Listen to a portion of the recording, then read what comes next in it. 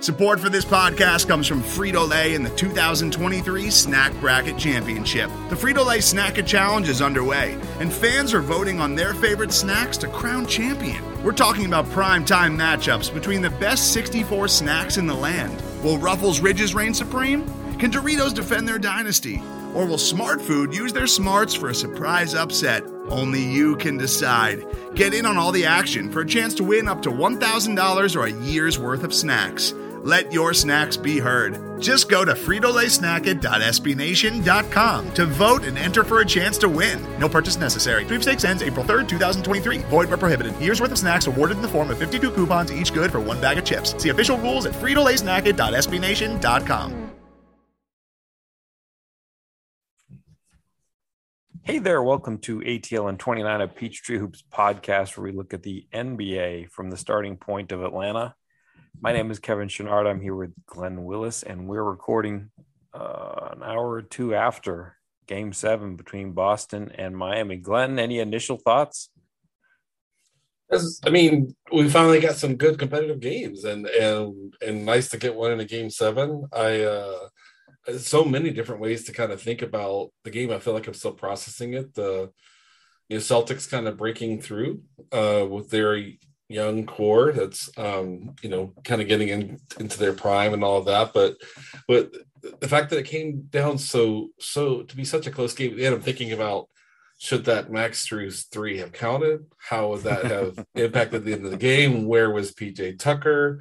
Why couldn't the Heat get anything from anyone on offense besides Jimmy and Bam, apart from Lowry giving them a little bit in the fourth quarter? So, lots of stuff, but there was just a lot of interesting stuff to take in, and I'm glad that Boston. I'm grateful, I should say, that Boston Milwaukee gave us 7 games and Boston Miami gave us 7 games, and that's lots of good, interesting, fun basketball there. So glad to have had a chance to watch. Lots to talk about here, but I feel like if I just jump in, I'm going to be all over the place. So help me out there, Kevin.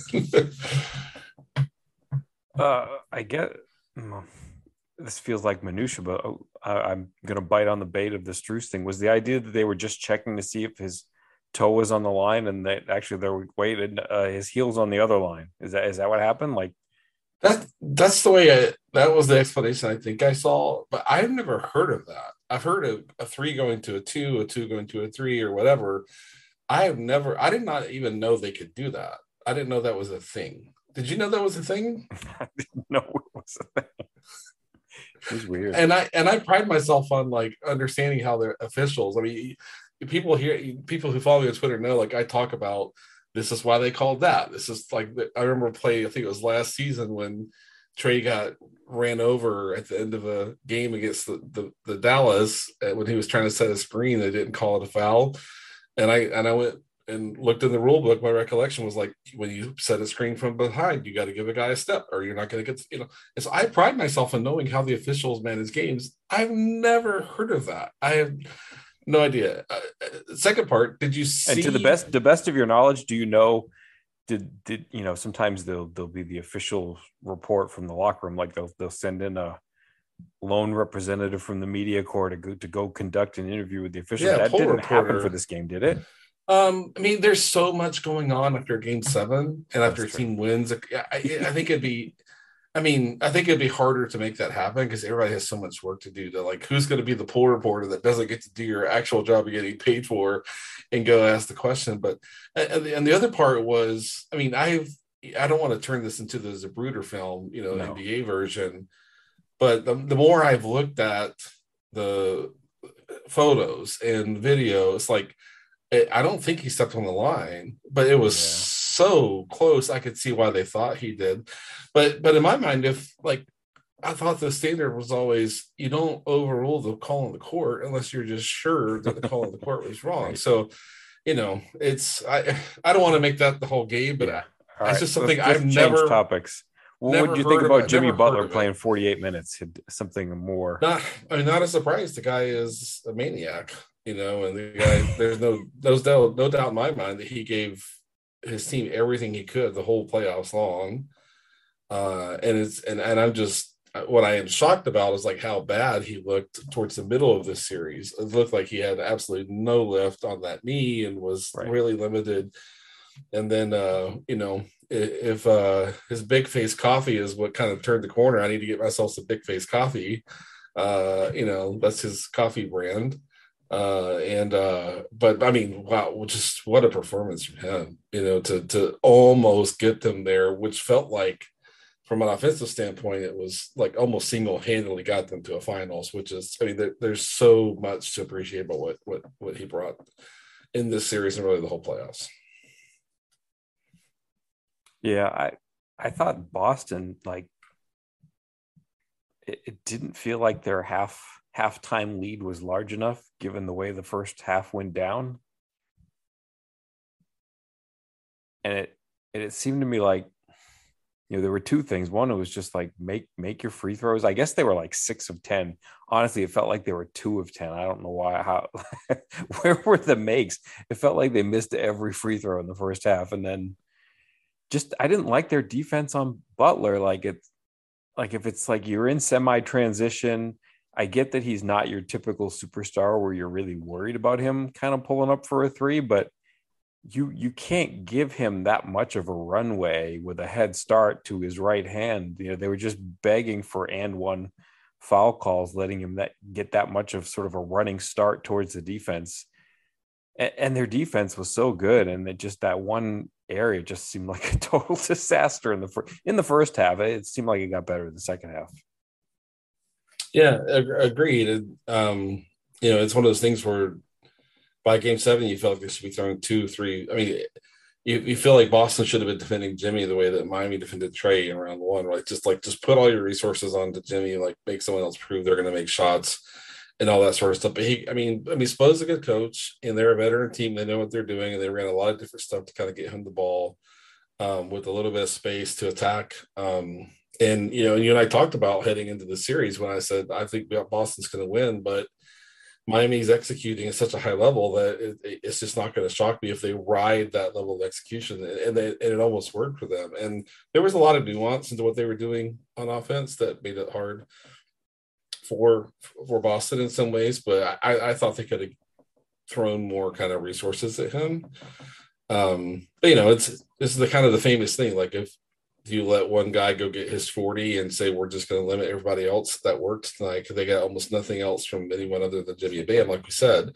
Or do you try to throw all your resources, take it out like Jimmy and let Strus get 8 wide open threes or whatever it might be. So but I mean the whole series long also Butler was just a ridiculous shot maker. He made like bizarro shot after bizarro shot, like just like he's what was it, game 6? I think he had that like inbound pass where he kind of faked the handoff to Strus when they were inbounding with like a second on the shot clock.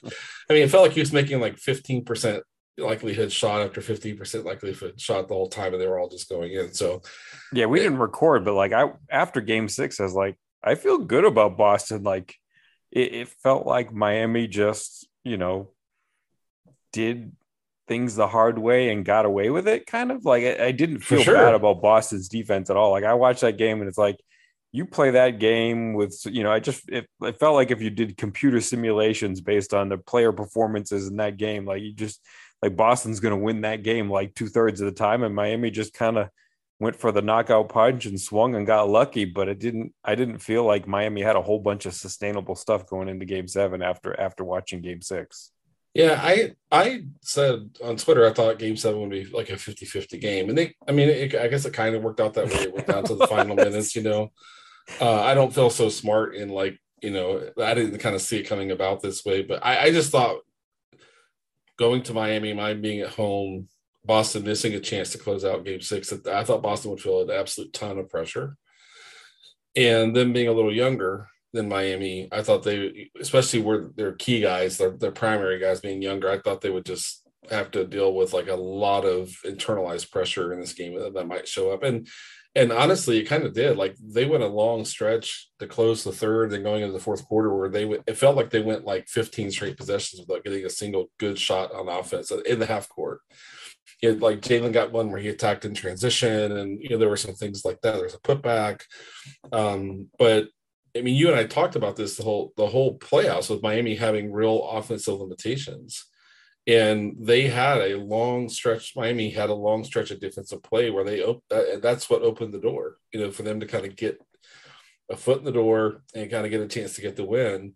Because they were nails, as Brad Rowland would say, nails on defense for a good 8-9 game minutes in the defensive half court, and that's what got them down within range within 5. And they just didn't have the offense to kind of put it through. Kyle made a couple shots finally, but Hero couldn't really go for them. I don't know what happened to PJ. We'll talk about that, I assume. They just couldn't get any kind of offensive contribution from really anybody else. So I thought Miami looked like a team that was playing their last 2 rounds on fumes the whole way, and like had a really narrow path to wins, but kept finding their way down that narrow path to a win, and almost did it again here in Game 7. Yeah, Miami was impressive, honestly. Just like to get that far with as little offense as they did, and it just didn't seem like they had the health either. Like, right, you mentioned off air that where was PJ Tucker? Like he didn't look right when he did play, and then he was kind of gone for big parts of the second half. Like that was a big loss for them, and like you kind of see, like, I mean, he's not the most aesthetically pleasing 3-point shooter, but like his shot looked all asymmetric tonight, just all out of sync. Like they weren't close, and they looked like heck. He didn't look right to me. I don't know. And then he was gone. So like that's a huge loss. And Lowry wasn't quite right, and Butler wasn't quite right. And they found gold kind of in Oladipo to just have a player like that you could plug into the rotation from out of the rotation and get something. But I don't know. Miami can get better. Like there's stuff like Bam can get better at in particular. I think like he's got to get better at like his face up game. He takes a lot of shots between like 12 and 14 feet, and in kind of an abstract sense, they're good shots, but he's not that good at them, and he can get better at them, I think. Yeah, I mean, maybe. I mean, I don't know if I really buy him as a shooter overall. I think they need to work a good bit of that out. I think understandably, if we go back, say 3 years or whatever duration of time back, and we're like, oh, Bam has a pretty unique ability to handle the ball as a center and create as a center and pass as a center. And maybe they were like, the shot will come along. And I just don't really trust him as a shooter. I mean, what he gives you in the regular season is great. I mean, how do you kind of prepare yourself to go into a game where the opposing center has so much kind of creation ability? That works great. But to try to ride that 4 series deep in the postseason, his basically off the dribble shooting in that mid range is just not nearly good enough. And I mean, and we saw round after round, even in this postseason, that was quite successful for Miami. The opposing team's just backing off and letting him jack up those 12, 13, 14 footers off the dribble. So in my mind, especially as much shooting as Miami can put on the floor, I mean, like, why are you having your center, create those shots off the dribble? So I think they need to recalibrate their offense a bit and get some of that kind of worked out of their kind of primary shot creation. It's too much Bam for me. Worth a try to see, like, as you're developing him, like how far you can get him. Nothing wrong with that. I'm not really being critical, but I think now they should know that they sometimes have too much of that, and that's my view. I don't ever want to limit a guy, even at his point in his career, from being able to figure something out and hit another level of development. And maybe he will, but I wouldn't. If I were them, I don't think I'd bake that into being something I look to do a lot of, as much of next year. Yeah, that's fair. I mean, I kind of, part of the reason that I don't hate it is that I just don't believe in their offense as a whole, like on the big stage. But I mean, I think he needs to aim for more variety too. Like, he's a good enough passer and a good enough ball handler that it's, You want to see him, even if the defense is taking a step back, then okay, close that gap with a dribble and, see what happens. If there's a rotation to help, he's good enough to find the pass, almost like a short roll pass and keep the offense moving. And if not, he's should be good enough to get some one-on-one matches where he can create contact. They've just got to get something out of that, though, one way or another. I agree. I mean, for me, it's like I want to see the big man make the other big man defend the rim. Like I want to see you go at the rim, try to get contact. The benefit of getting the other team's primary center, starting center in foul trouble. That's. I mean, I know this is kind of like old school kind of stuff, and so maybe that's where some of that's coming from for me. But in my mind, when a center is kind of, and this is a little bit of kind of, I think how Monty got a little bit frustrated with John-Dre Eaton at times was, putting up that 13-footer and that makes it so easy on the other team center. I mean, you're just you're gonna watch that until he makes 3 in a row, or something like that. So in my mind, I mean, you've got to find ways to stress the other team's defensive anchor. And that's not going to get it done in my view. So, I mean, we like if you're doing it on the Jokic level, okay, fine. Like that's MVP level, and that's a no-brainer efficiency and diversity. But Jokic will still go right at his defender near the rim a lot. Same for Embiid. Embiid's super efficient, and stuff. But he's looking to kind of get to specific spots. Bam is, one time it's a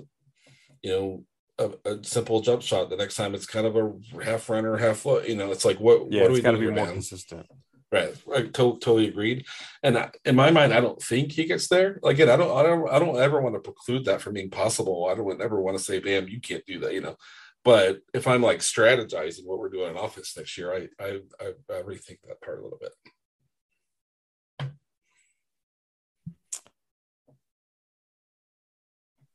I was impressed with Boston's passing. I know they've had some games in the playoffs where they just chuck the ball around and have a ton of turnovers, but there were some, the last few games of the series, some very deliberate half court possessions against stout defense where they're just, getting an edge, trying to get that slight advantage, get them into rotation just a little bit and make the next pass and then work the next edge and until they get a decent shot. It works a whole lot better when Derek White is making shots. But, if you told me that the Boston offense was going to look like that with Jason Tatum and Jaylen Brown kicking the ball around like they did for that series, if you told me that 24 months ago, maybe even 12 months ago, like I wouldn't have believed it until I saw it, and I saw it. Like it's there. Like I think we're going to have differing viewpoints on the finals, but I'm impressed with Boston's offense. Like other than the plays where Robert Williams was in there, it's a pretty well-oiled machine, I thought.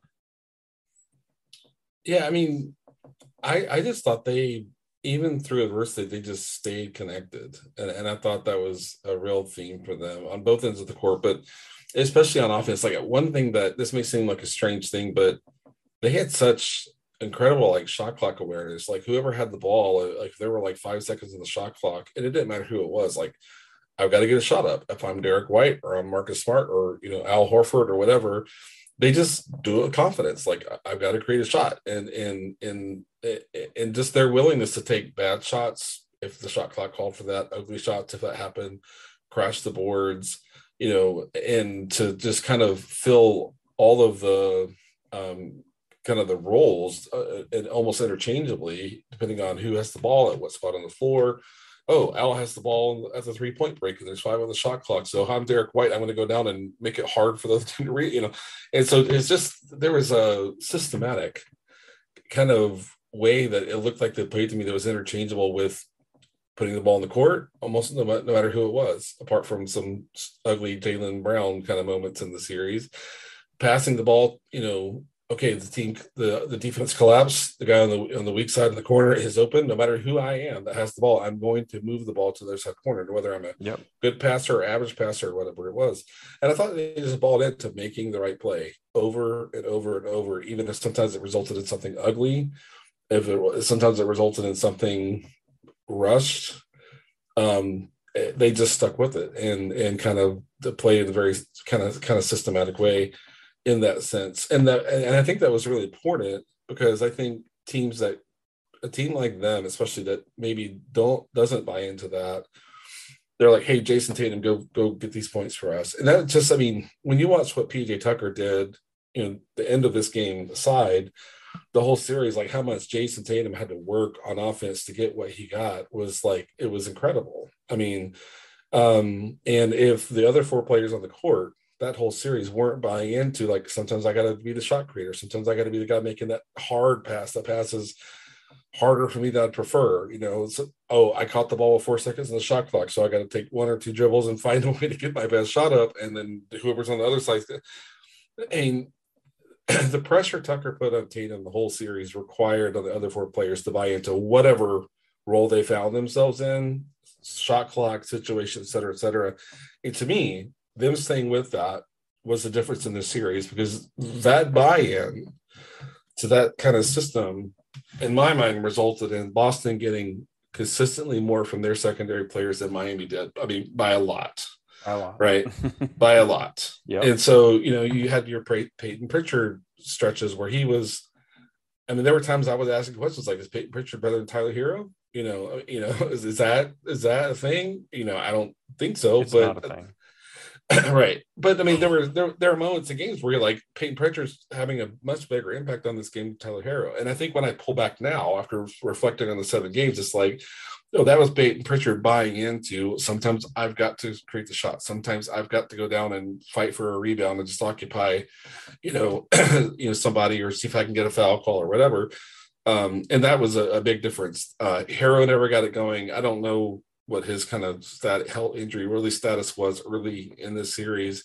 Kyle missed 100 straight shots at one point. It felt like, in this series, Strus made some timely shots, but he's at this point not a guy who kind of create his own separation from a defender. Really, he's going to have to rely on scheme and movement and action and things like that. But if you go back and look at the series, just kind of look at what they got from Horford, Smart, White, Grant Williams, at times Pritchard, on and on. And on the other side, like Bam was an offensive ghost for too much of the series, and nothing from, how did he have a chance to win this game with a minute to go into game 7 when you think about that, And it really comes down to like Jimmy Butler being an absolute just monster on offense, single-handedly, individually.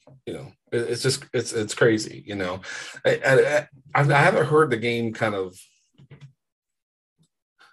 situated like this by anybody, but the whole, like, can you win with system play, or do you need to have the guy who can go get you 40, right? And I didn't think coming into this postseason that Jimmy would be the guy that's going to go get his team 40 consistently. And then Boston, having Tatum on the team, is going to be the team that really relies on system the whole way through. And to bring this back to kind of a Hawks point, because this is a Hawks podcast, is that was a thing that we were all trying to work out when Bud was here.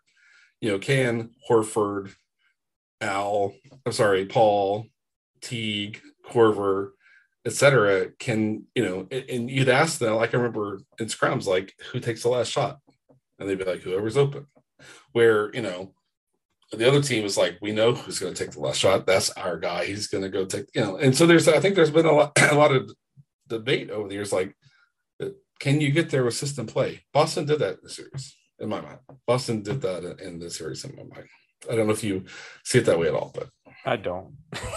I think that these teams, when you get to this level, you've got to have both. Like, you're not going to get this far with one or the other. I don't know. Like, I think Miami has both. I think Boston has both. I think the Warriors have both. The Dallas has kind of both. I don't know. I think all that, and you've got to, the defenses are good enough, the scheming is good enough that you've kind of got to have both, and you've got to be able to toggle on and off the modes depending on what's being shown to you, what's being given to you, what's there on the floor. I mean, these teams on offense, they have to be so smart and so talented to score. The defenses are good. I mean, that's sort of the common theme of the four teams that made the semifinals, right? Defense. Yeah, I think so. And maybe it is like, I mean, if we put Jordan up there, like obviously you're gonna ride Jordan. Jordan's, one of the easily like one or two like greatest NBA players ever, right? But I mean, we're talking about Jason Tatum, a guy who got a few MVP votes this year, right? And one season. So, it's not fair to kind of compare that. But I thought Tatum gave them enough of what they needed from him, but during the stretches they couldn't get PJ out of Jason's face. I thought the other guys doing their system stuff, to your point, it's both, right, was the difference. Miami didn't get enough of that consistently in my mind in this series. But, I guess maybe to kind of close out the Miami versus Boston thing, I thought the most satisfying part of the result here was that Boston, to me, was clearly the best team in the Eastern Conference from January 15th or so, all the way through the end of the regular season, and they got to the finals. And to me, that's satisfying. Not that I was rooting one way or the other. I do think Boston creates a more interesting matchup versus the Warriors, but it's, in my mind, the Eastern Conference was viewed as kind of being like, can Philly get there with Harden and Embiid, and or can Miami use their level of execution? It's on and on and on. Milwaukee, obviously, but I mean, to me, it's kind of satisfying with a team that was the best team in the conference for the last at least half of the season makes it to the finals. I just kind of find that a satisfying outcome, even if that wasn't necessarily what I was rooting for. I wasn't rooting for a specific outcome. Okay. I don't mind Kyle Lowry going home. No, I was actively rooting for Kyle Lowry to be done. I've seen enough. Be done. Go. Thank you. Great season. I mean, he's phenomenal. He's had a phenomenal career. There's a lot of dumb player. Game, he's trying to do stuff, but yeah, it's not his job to not try. You kind of have to legislate it out. The league has to kind of say, hey, this is bad for the product. Please take that and go somewhere else. But yeah, I mean, he's such a cagey player. I'm not gonna hate him. He still does a lot. Like I still like, Boston can play defense, Miami can play defense, Boston can play offense. Miami, it's like, how did they make this series even this close? Like I get that Jimmy Butler was incredible, but even with Jimmy Butler incredible, like I don't know how, like this was like a 2-point game with 90 seconds left. It's like in game 7, like just ridiculous. Like Boston, I don't even understand the ending. Like, I guess part of it is like, I was almost going to praise Marcus Smart earlier when, like 5 minutes ago, you were talking about how, the players were aware on Boston were very aware of the shot clock. And, I definitely felt that. Like, I especially felt it for Marcus Smart. Like, when there's kind of he's the open man and there's a swing pass and it's like, let's say inside of like 7 seconds left on the shot clock, he has a very good sense of, okay, like even when the passes in the air, it's like he's squaring up for that jump shot while the pass is in the air. It's like he has that confidence and belief, and like he just knows, okay, now I'm going to take the shot. And even it's not always like the most open or greatest shot, but he just does a great job of like prepping and squaring up for that shot ahead of time. And then they were like the last 3 minutes of the game, it's like, they're trapping, there's a reason you're getting an open 3 with 15 seconds on the shot clock. Just settle down, stop chucking those up. I don't know. Yeah. So, it worked for him for the first 45 minutes. It worked for him for the first 6 games, but in the last 3 minutes, he was making me crazy with some of his choices there. Yeah. I know it's sort of, I feel like that's something D'Antoni has brought a lot of good stuff to the league, but one of his philosophies is if you're open from the 3-point line, you shoot it. Always, always, always, always. And like, that's, just one little kind of example, like that's the one reason Carmelo didn't stick around in Houston was he lost confidence in the 3-point shot. And D'Antoni's like, if I put you on the court, you're right up for the 3-point line. I don't care if you're shooting 12% on the season. You're putting the shot up because that's what we do. That's what we have to do. And Melo was like, I'm not going to miss 50 straight of these or, or whatever, because he's in a real funk at the time. But that was every time I see a team like 16 on the shot clock, we're up 9 points with a minute and a half left or whatever, right? Yeah. Open three, I'm putting it up. That's D'Antoni. And I think our analytics people would say that's the right thing. Like you're statistically that's the best shot you're getting on that possession. If you work it for 12 more seconds, you're likely to end up with a more contested shot. So, what's the value of bleeding 10 more seconds out? That's probably 10 hours of conversation to have, should you bleed the clock at that point in the game, depending on what you're. I haven't figured that one out yet. And it's too late for us to try to figure it out here. So Golden State, Boston. Yeah. How is this going to shake out?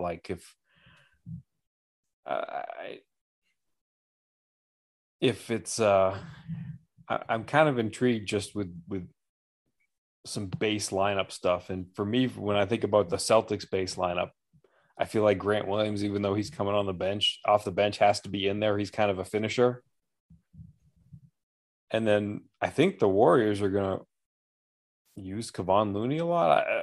I guess Jordan Poole gives them a whole lot, but I'm just curious. Let me just put the question out there instead of the caveats. If it's Draymond Green, Kevon Looney, Klay Thompson, Steph Curry, Andrew Wiggins, how does that group match up? How do they guard, Jason Tatum, Jaylen Brown, Grant Williams, Al Horford, and Marcus Smart? Who is let's start with Andrew Wiggins. Who is he guarding?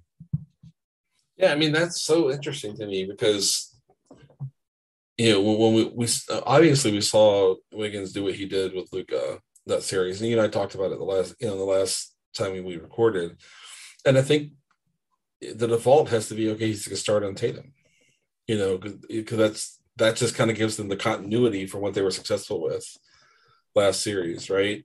Who takes Looney probably takes I'm going to say Grant in that case, right?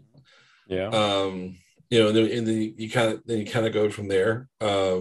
Clay's probably on Smart because Clay's got a little bit more strength to work with. And then who takes Steph in that case? That's where we're kind of getting into some interesting. So who does Steph guard in that lineup? So the Celtics lineup we're going with is Smart, Tatum, Brown. So probably Smart, Tatum, Brown, Horford, Williams. Yeah, so Steph probably starts on Jaylen. Okay, I think. I think that's the way it starts, but I feel like Kerr is going to want to get a lot of reps of Draymond on Tatum just taking the ball from Jaylen, with Draymond just taking the ball from him.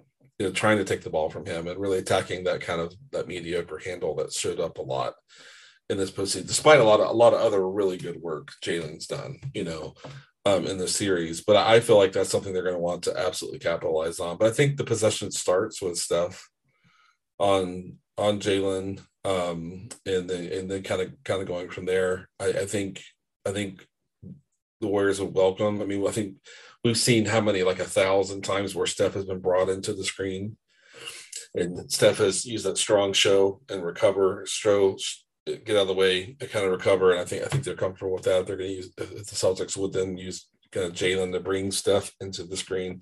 So I think that's how it works out. But we know that Kerr is kind of managing the defense and his coaching staff. I don't want to just say Kerr on in a multi-dimensional way. And I think they're going to look for opportunities to do things like get Draymond on Jaylen. And they're going to look for opportunities to have Wiggins continue to kind of funnel Tatum towards where there's help, and the help looks different when Robert Williams is on versus when Horford is on, and that's that's going to be the kind of thing that's going to be interesting.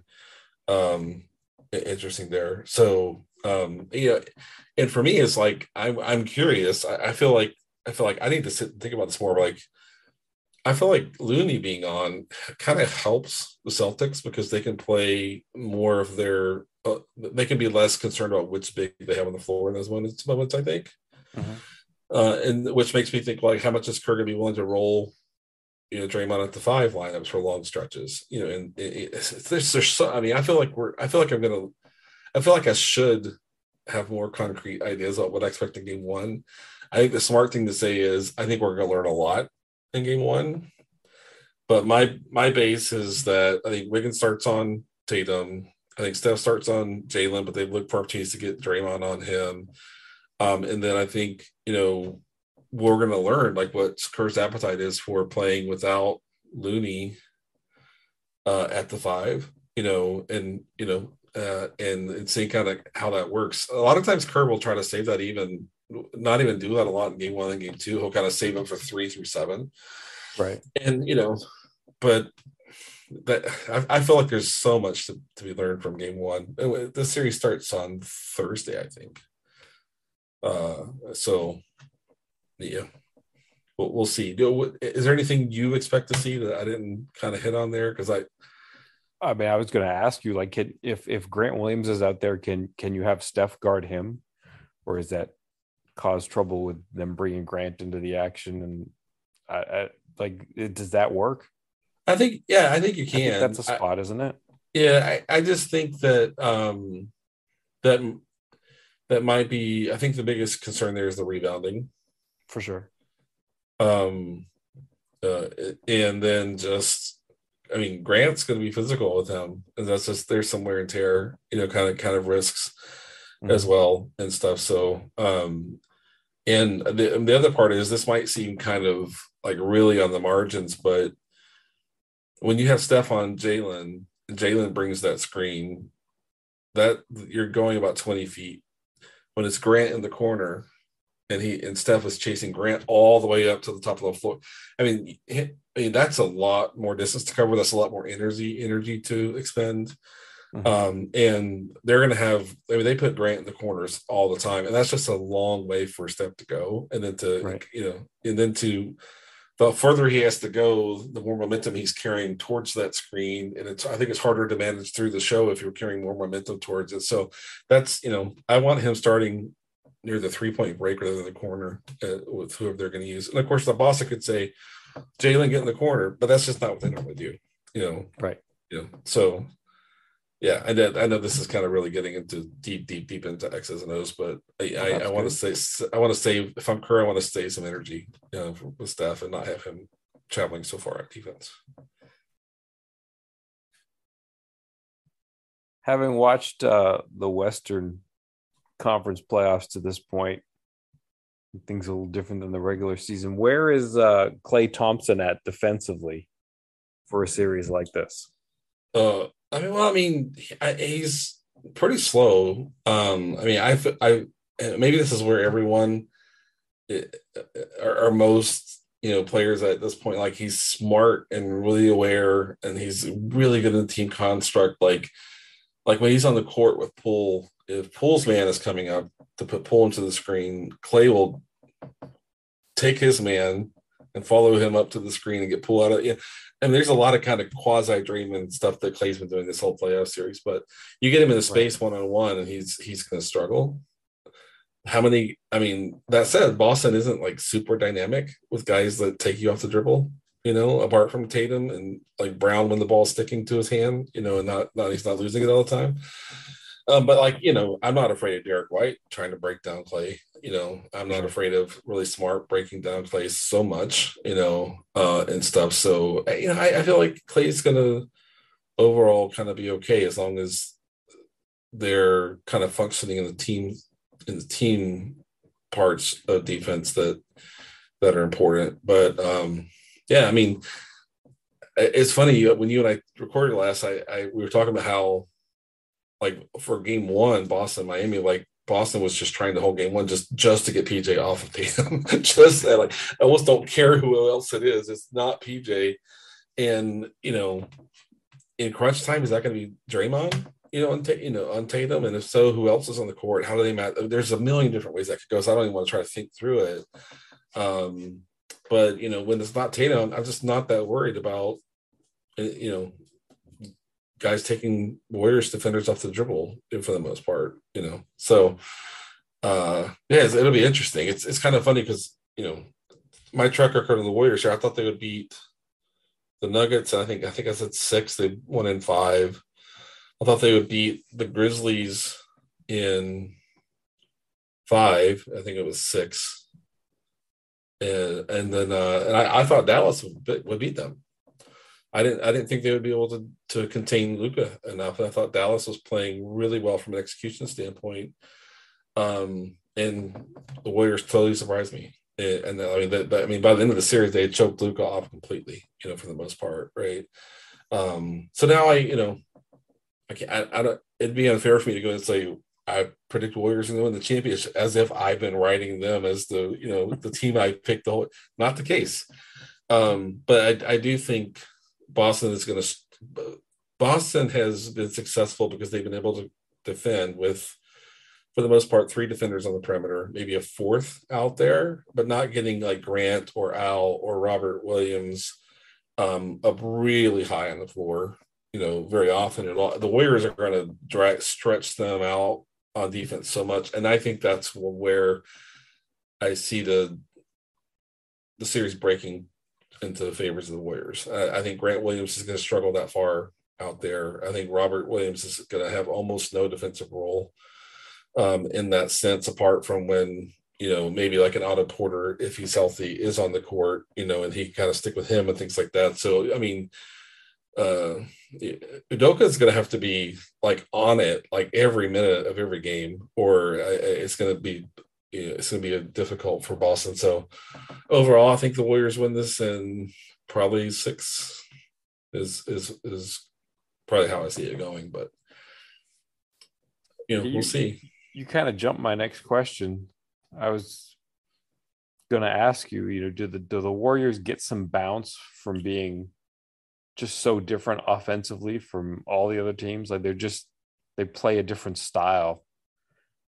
And I like what you said. Like, I really don't think this is the series for Robert. Agreed. That's just not going to work. Like, it helps you against a certain style of team, and that team is not the Warriors. Yeah, I agree. And I think I know Boston fans would like boo me off of this podcast, like, "Oh, Grant can handle guys." It's like we're talking about. I mean, and we're not just talking about Steph Curry and Klay Thompson cutting, flare screens, working back towards the ball, Draymond, moving the ball side. I mean, we're talking about like doing that like 32 feet from the basket on like possession after possession after possession. And then like, oh, we got Grant 32 feet from the rim. Now we're going to attack the rim, and I just feel like they throw so much at you. And it's so different than anything Boston has seen. What Golden State runs on offense. I mean, and that's another thing that surprised me in this Dallas series was that, the Warriors are doing the same stuff they were doing 5 years ago. And I thought maybe they do that at like the 75% level now. Steph's older, injuries, Clay's injuries, didn't play for 2 whole years. And they're and some, not the whole game, but like for 5 minutes at a time, or whatever, it's like all the way there again. The pace, the rhythm, the decision making, and it's like with new guys on the court, like Poole and and such, and Wiggins, and Wiggins is not slowing them down, as much as you think. So I don't know how defensively, and I'll roll the dice with Al Horford, like keeping my team connected and on plan and all that sort of stuff as much as anyone.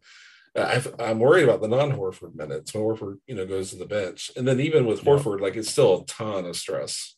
For sure. So that's where I see it kind of swinging. I hope this goes. I'm team 7 games because I'm team more basketball. It's kind of what I tend to root for. Is like let's get to 7 games.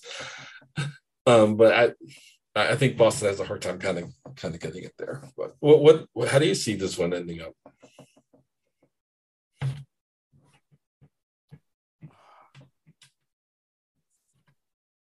I think I'm higher on Grant Williams than you for this series. Like I think he'll be able to do some stuff.